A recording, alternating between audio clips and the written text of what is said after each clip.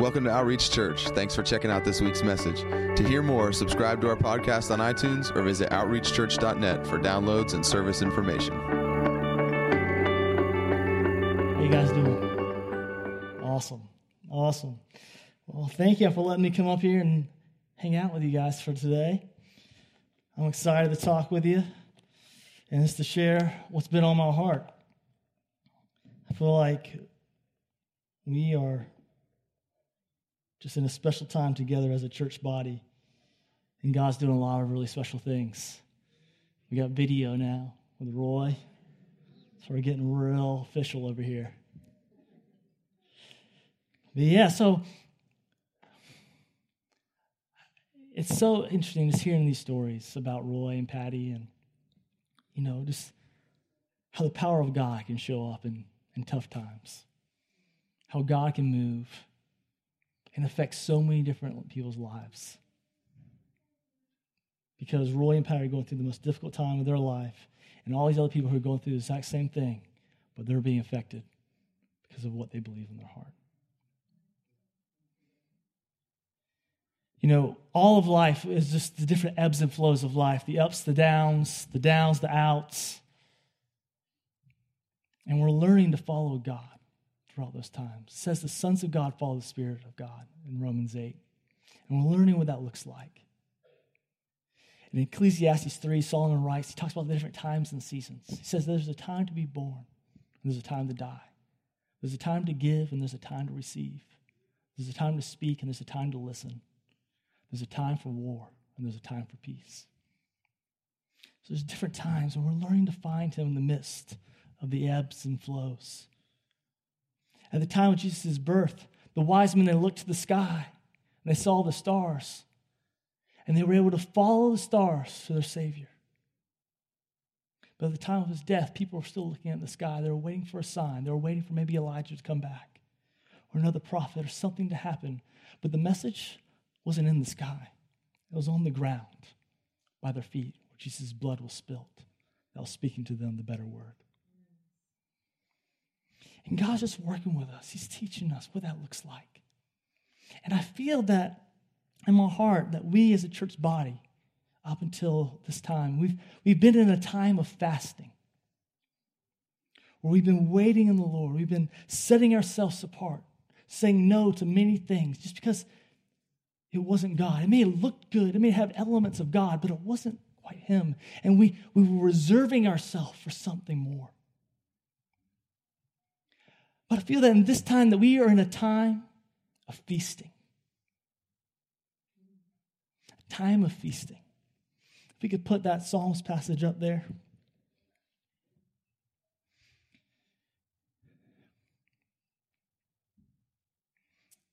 It says, I'll tell you what it says. It says, taste and see that the Lord is good. All of y'all probably heard that verse. It's probably in a lot of your kitchens. But it doesn't just say taste and drum up some hope. Taste and maybe you'll believe. It says taste and see it. Taste and see that he is good. Taste and experience his goodness.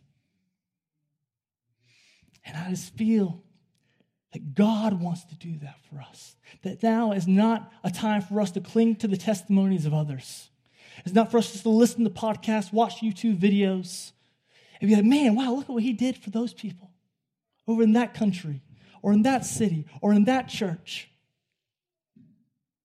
It's what he wants to do for you. What he wants to do for you. And I feel that there's people who come in here. They come, they sit in the back. This is for everyone. This is not just for a select few. It's not just for Roy, Gacy, and Patty, and the people who maybe serve on the worship team or the prayer team. No, this is for every single person. And that you who sits in the back, who slips in worship and comes out before the service is over, this is for you. He wants to show you too. You too can taste and see that the Lord is good. That he wants to expose the Gideon nature. That who am I? I'm just the least of these. No. You are a valiant warrior. You are a man and woman after my own heart, and I died for you, and I've placed you within me. You are on that same level. You can see me and experience me the same way. And I feel that for our house. He just wants to touch us. I remember I had a friend a while back. He was going through a really hard time, and he had some words over his life, like many of us do, and they didn't pan out the way he thought, like all of us probably have had. And it was really heavy on his heart, and it was just really discouraging. So we would get together, we'd talk, we'd encourage each other, we'd quote scripture to each other. He'd quote scripture to me. He knows the word. And nothing seemed to change. Nothing seemed to break. And I remember in the middle of it one day, we were talking one night, and God said, why don't you invite me into the conversation? I was like, well, yeah, that's a good idea. So I said, man, I want to pray for you. He said, sure. He said, I'm going to pray for you, and God's going to do something. So he said, have at it. So I put my hands on him, and I was like, I don't even know what I'm going to pray. I've said everything I know to say. I'm out. So I looked up and said, hey, can I pray over you in tongues? He said, sure. So I just started shaka-bobbing and beat-bopping and saying all that. And then out of my mouth, I just start saying, et tu, Brute, et tu, Brute, et tu, Brute. I'm thinking in the back of my head while this is happening, it's like, am I quoting Shakespeare?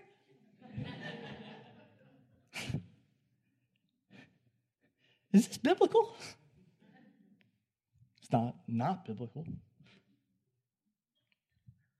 So I get done, and I look at him, I'm like, hey, what was that all about?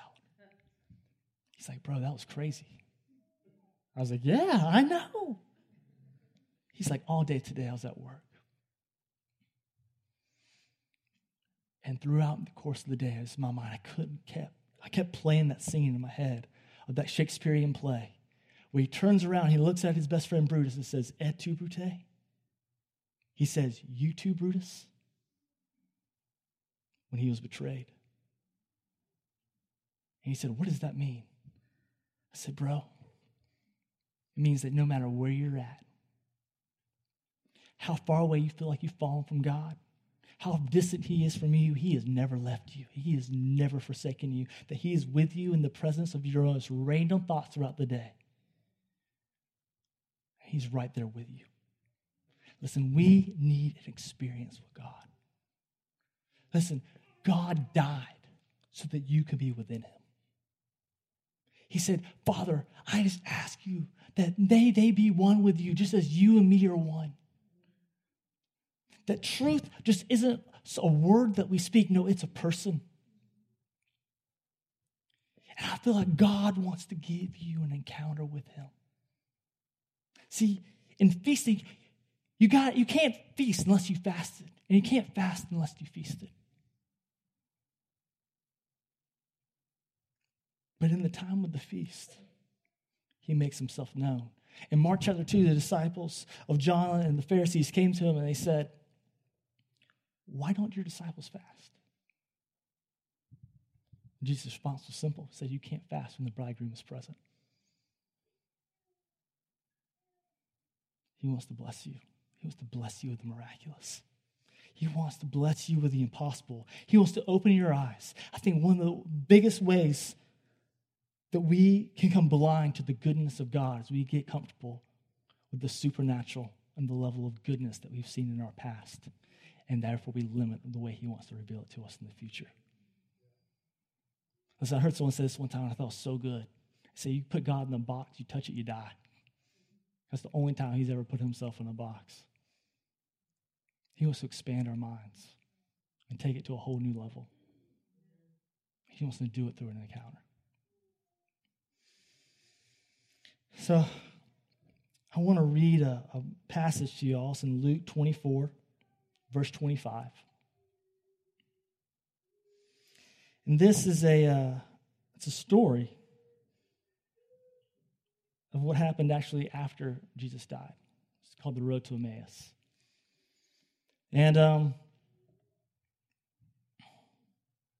this is a story of probably the greatest transition that ever take place in the world. I was going to set it up here. These disciples, they're walking down the road, and they're sad because their best friend just died. And they're so caught up in just the mourning in their heart. They have no idea actually what's really going on around them. But they're just stuck in that place. And it says in the Gospel of Mark that Jesus appeared to them, and he took on a form that they didn't know. He came to them in a different form. And he says, "What are you guys talking about?" They say, "Are you the only man who doesn't know what's going on in these days? Jesus, a prophet, great in word and deed, has died."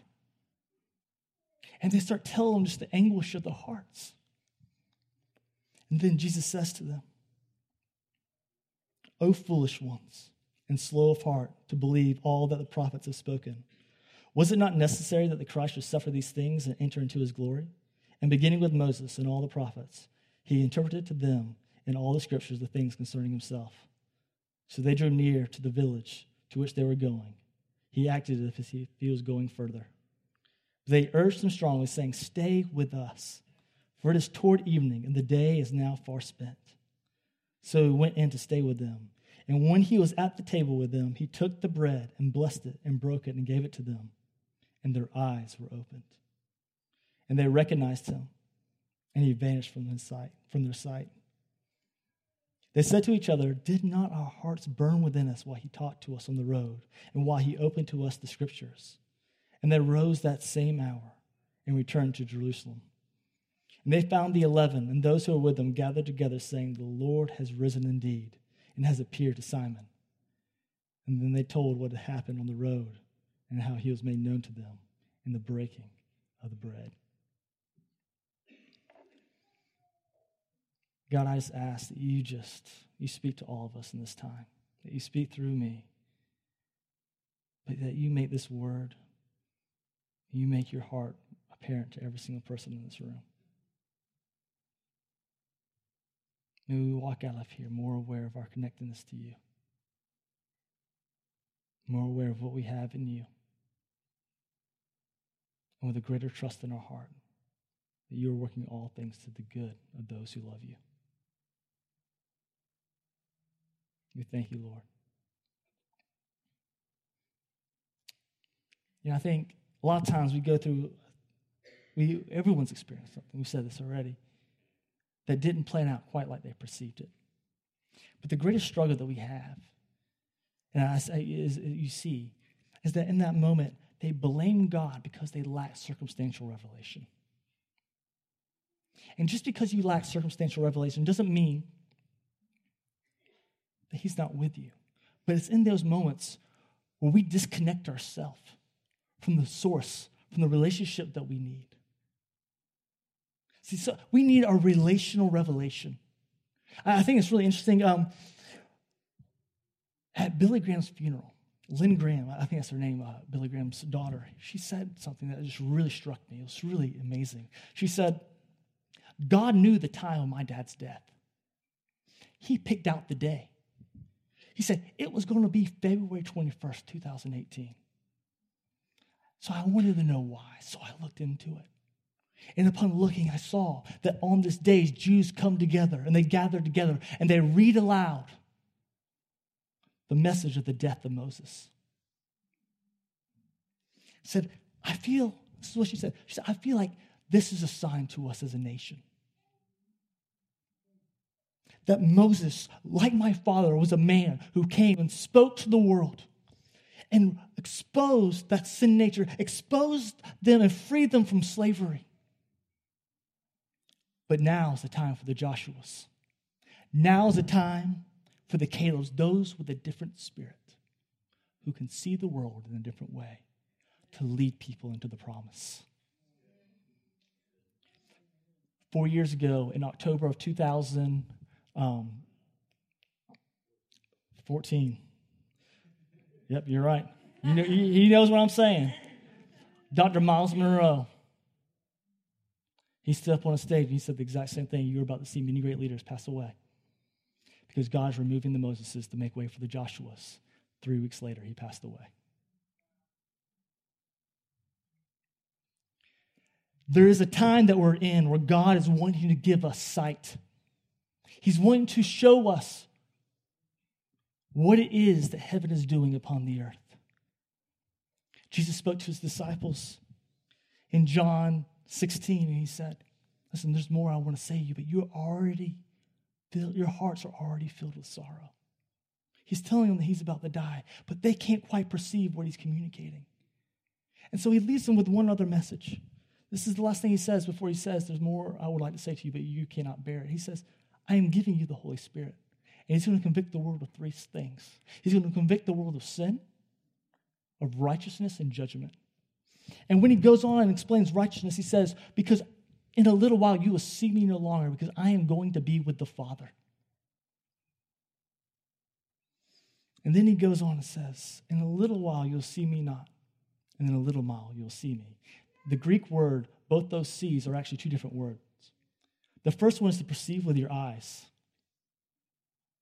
like in the natural. But the second one means to gaze, with eyes wide open upon the remarkable. See, it's in Corinthians chapter 5, where he says, though he walked in the flesh, we regard him in the flesh no longer, because we've been given the gospel of reconciliation, and we are a new creation.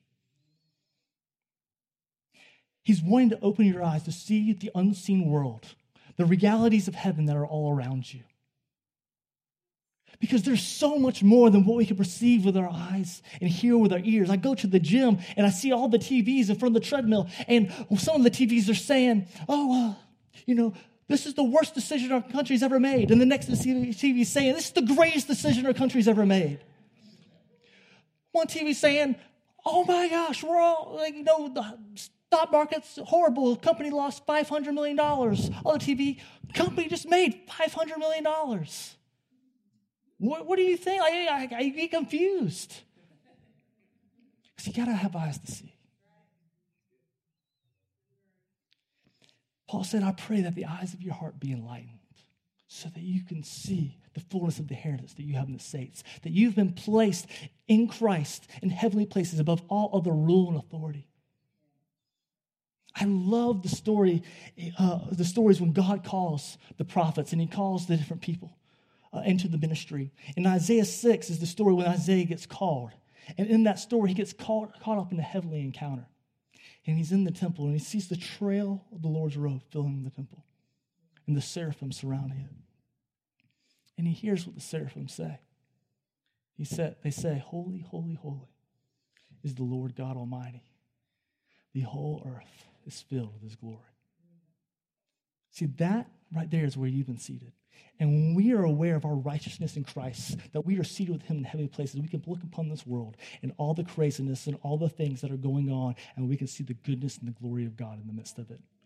And this world needs someone of a different spirit who can see those things and proclaim those things, so that let people know that, listen, you are not without hope. That I have tasted and I've seen the goodness, and that is a meal that's for you too. He wants to open our eyes,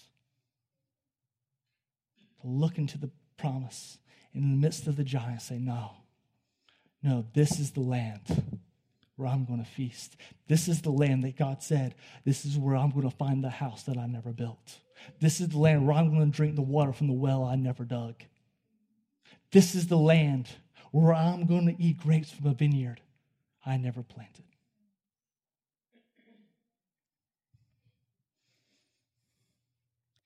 The beautiful thing about that is he's working with us to do it. Jeremiah. He said, Jeremiah, I called you to be a prophet to the nations. I'm a youth. I can't speak. That's his response. God just touches his lips. Says, yeah, you can. Then he says, what do you see, Jeremiah? I see an almond branch. But I want to say this. So many times, like God is trying to say, what is it you see, Zach? I got no idea. It doesn't make sense to me. But I'll say it back to him, or maybe I'll say it to a friend. And he breathes on that faith. Because his response is, you have seen correctly, and I am watching over my word to perform it. See, God didn't even speak the word. He left it for Jeremiah to speak it. He just revealed it to him. And the greatest tragedy that's going on right now is that people, believers, are seeing goodness of God, but they're not proclaiming it. Listen, people are proclaiming their insecurities. They're proclaiming their ideologies all over the place. It's all over media. It's all over the world. They're saying what it is that they feel, and it's based on natural realms perception. But yet, the people of God, God's wanting to reveal to you what heaven is seeing so you can release it on the world around you. So God comes to Jeremiah again and says, what do you see, Jeremiah? And now Jeremiah's getting more confident.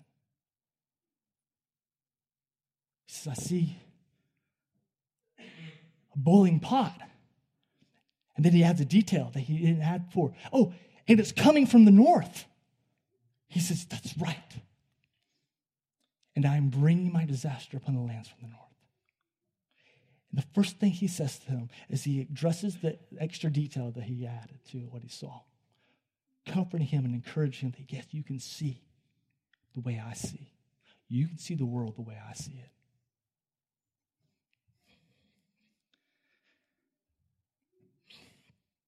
God's speaking things, and he's putting little things, nuggets in your heart that we're to pay attention to, that are creating sight. The first thing God did was speak, and yet light formed. He's speaking to you to open your eyes to the light that he's releasing upon the world.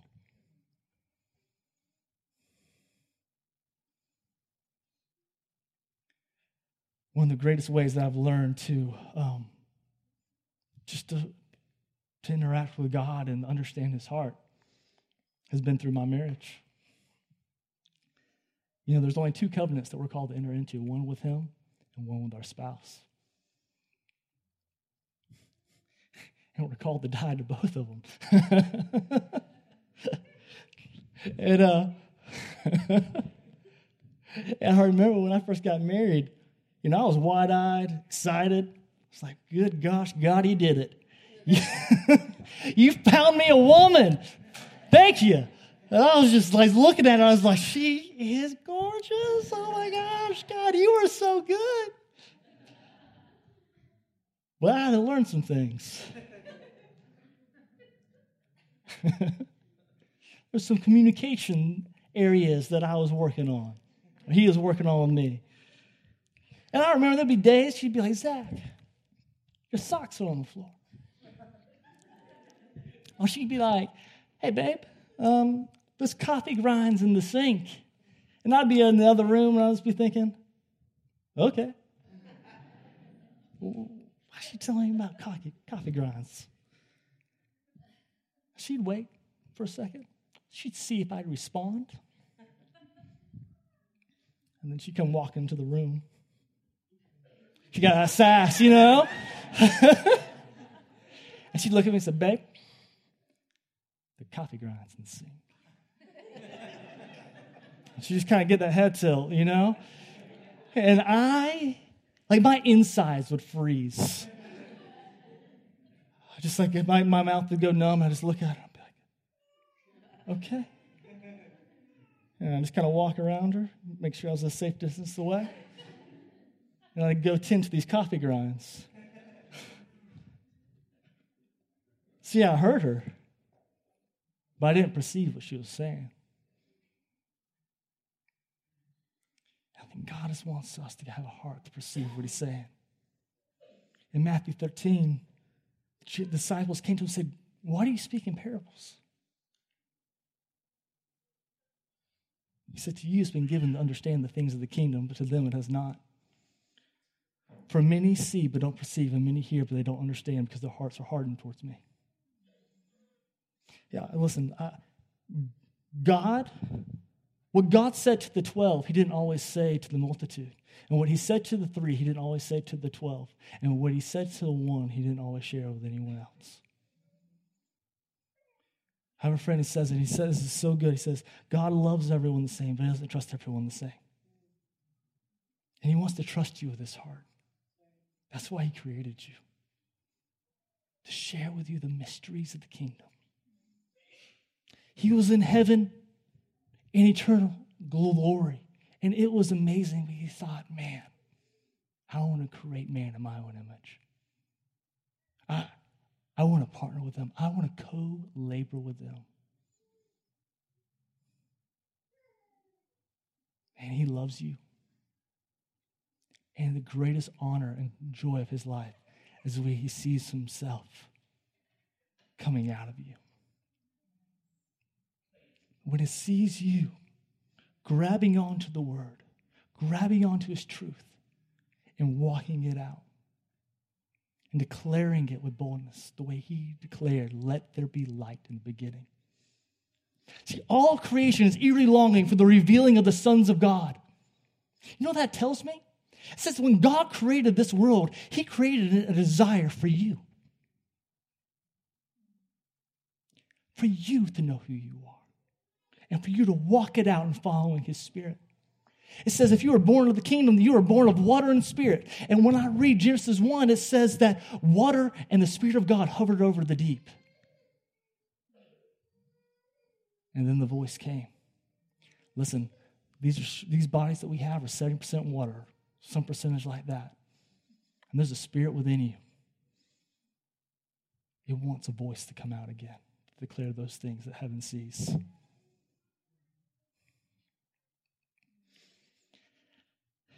In Matthew, in 2 Peter chapter 3, it says,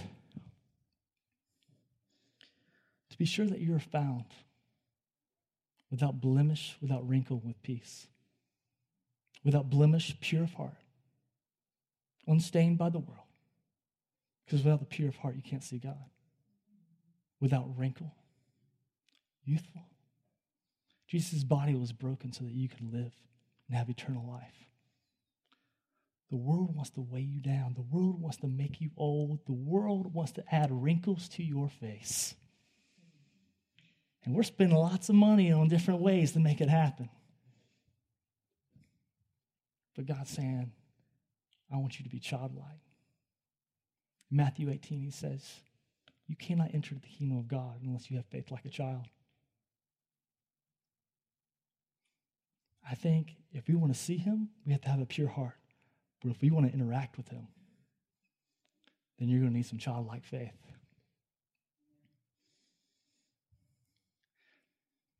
In Matthew 18:10, it says that the angels of children are the ones that stand in the face of God.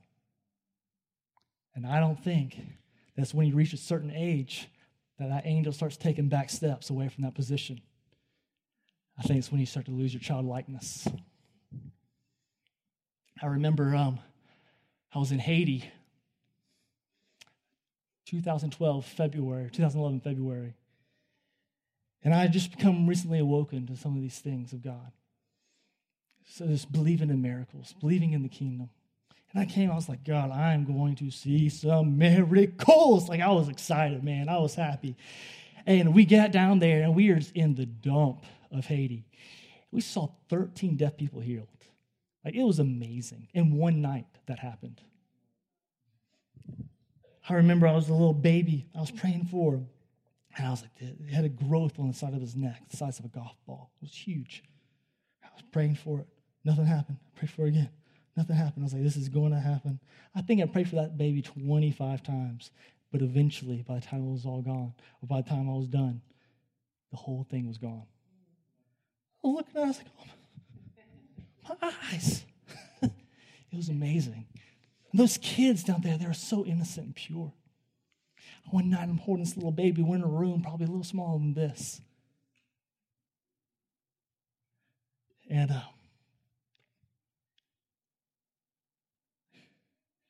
And I was just praying, God, open my eyes.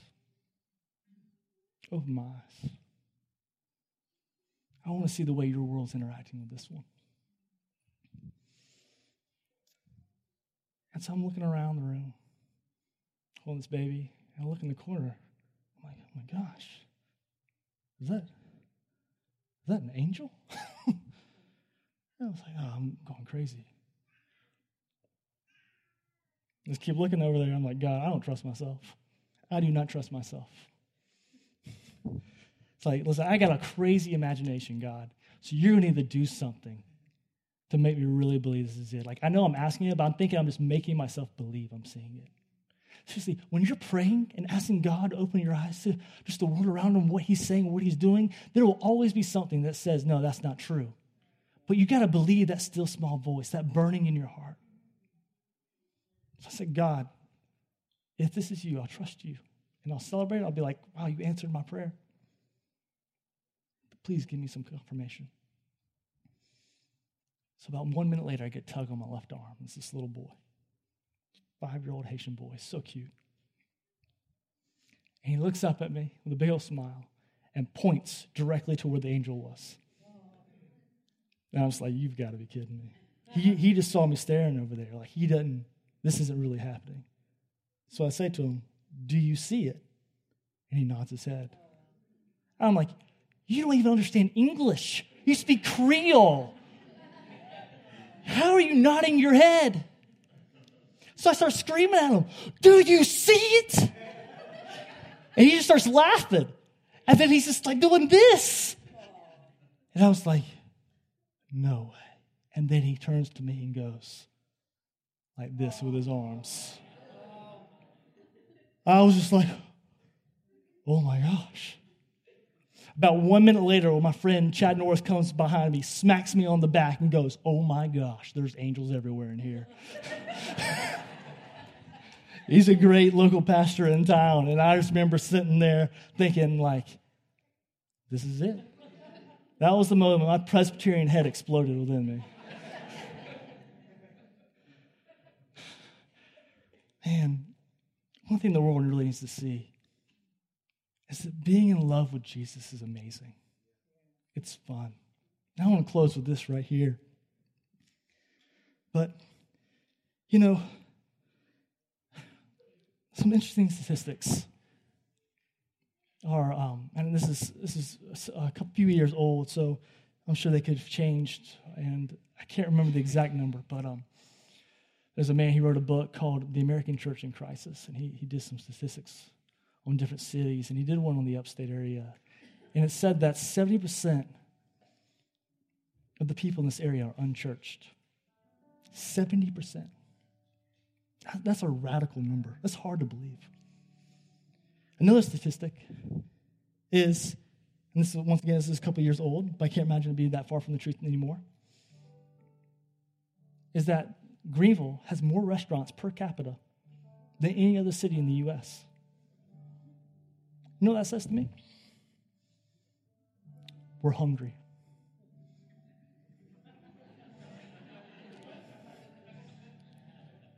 Sometimes it's really simple to see the things that God's saying. We're hungry. But we're not hungry for another message. We're not hungry for another worship service. We're not hungry for another church. I'm not saying those things are bad. But we're hungry for an encounter with God. We're hungry to see him display his goodness. Listen, I love the Lord, and I want to set my life apart. But there are things that I need. There's things that, because God created it to be that way, that we can't achieve on our own just by good moral Christian values. We need him to come in and break through. And I think so many people, they struggle. They struggle with feasting. They struggle with this, of seeing the goodness of God. Because it says in Psalms 23 that he prepares a table for us in the presence of our enemies. And I think some people have a hard time sitting in the presence of their enemies, in the presence of their distress long enough to see his goodness manifest. But if you can endure, if you can sit there and hold true to the belief that he is good, that he wants to move on your behalf, that he is the miracle maker, then you will see it. Listen, there's not one person I've ever seen healed who wasn't sick before.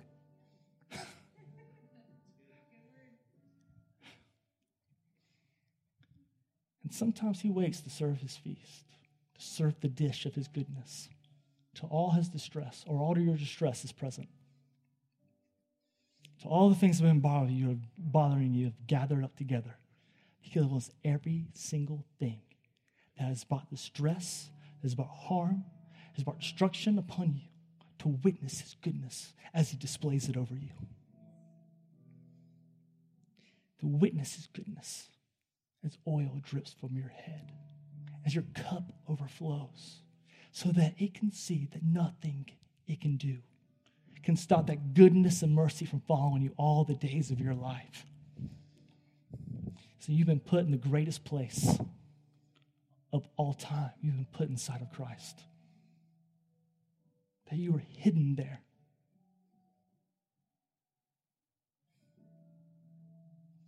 Listen, anyone who says that they believe God for miracles, anyone who says they believe that they can hear from him, that believe that he heals, that believe that he does these extravagant things that we read about in the Bible, they will watch you.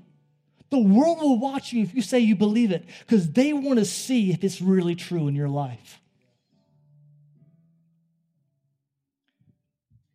You know, oh, this guy, he's young, he's going after God, he's saying he's seeing angels in Haiti, or he's seeing miracles. That'll last. I'm not trying to be rude or insensitive, but people think that. Over the last 2 years, me and my wife have tried to have kids. A year and a half ago, I had the same dream 3 nights in a row. And it was a voice that came to me and said, "You will have children in my timing and not yours." After the 3rd night, I wake up and I see Madison, and she tells me we're pregnant. In the last 2.5 years, we've had 2 miscarriages. I don't doubt his goodness, because I have a word in my heart. And listen, it didn't manifest maybe the way I thought it was going to manifest. It doesn't look the way I thought it was going to look. But I'm not doubting it. He stands on the outside of time and he looks in. There's creatures who surround the throne with eyes in them, around them, and within them. And they declare, "Holy is the one who is, holy is the one who was, and holy is the one who is to come." Listen, they're seeing him from an outside perspective. They're seeing him from outside of time. And I know that word has been planted in me as a manifestation. It's something I'm carrying of the Jesus who I'm going to see, who is to come, when I watch our child being born one day.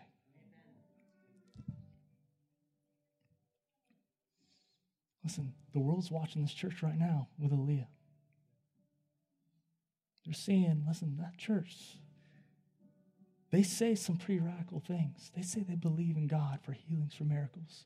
They say they believe in him for extravagant displays of his goodness. And God is showing it in this time. He's showing it with Aaliyah. Like Roy said, they're calling it the miracle child. They're calling her the miracle child. But I'm saying this ain't the only dish of his goodness he's serving out. Because when it comes to the time of feasting, there's a lot of plates in the kitchen of heaven.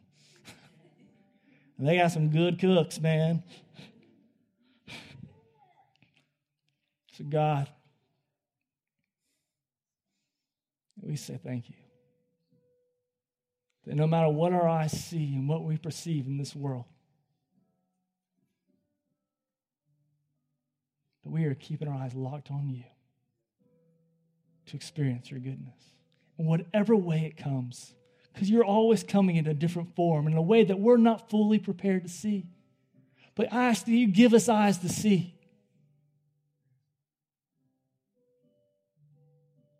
We thank you, Jesus.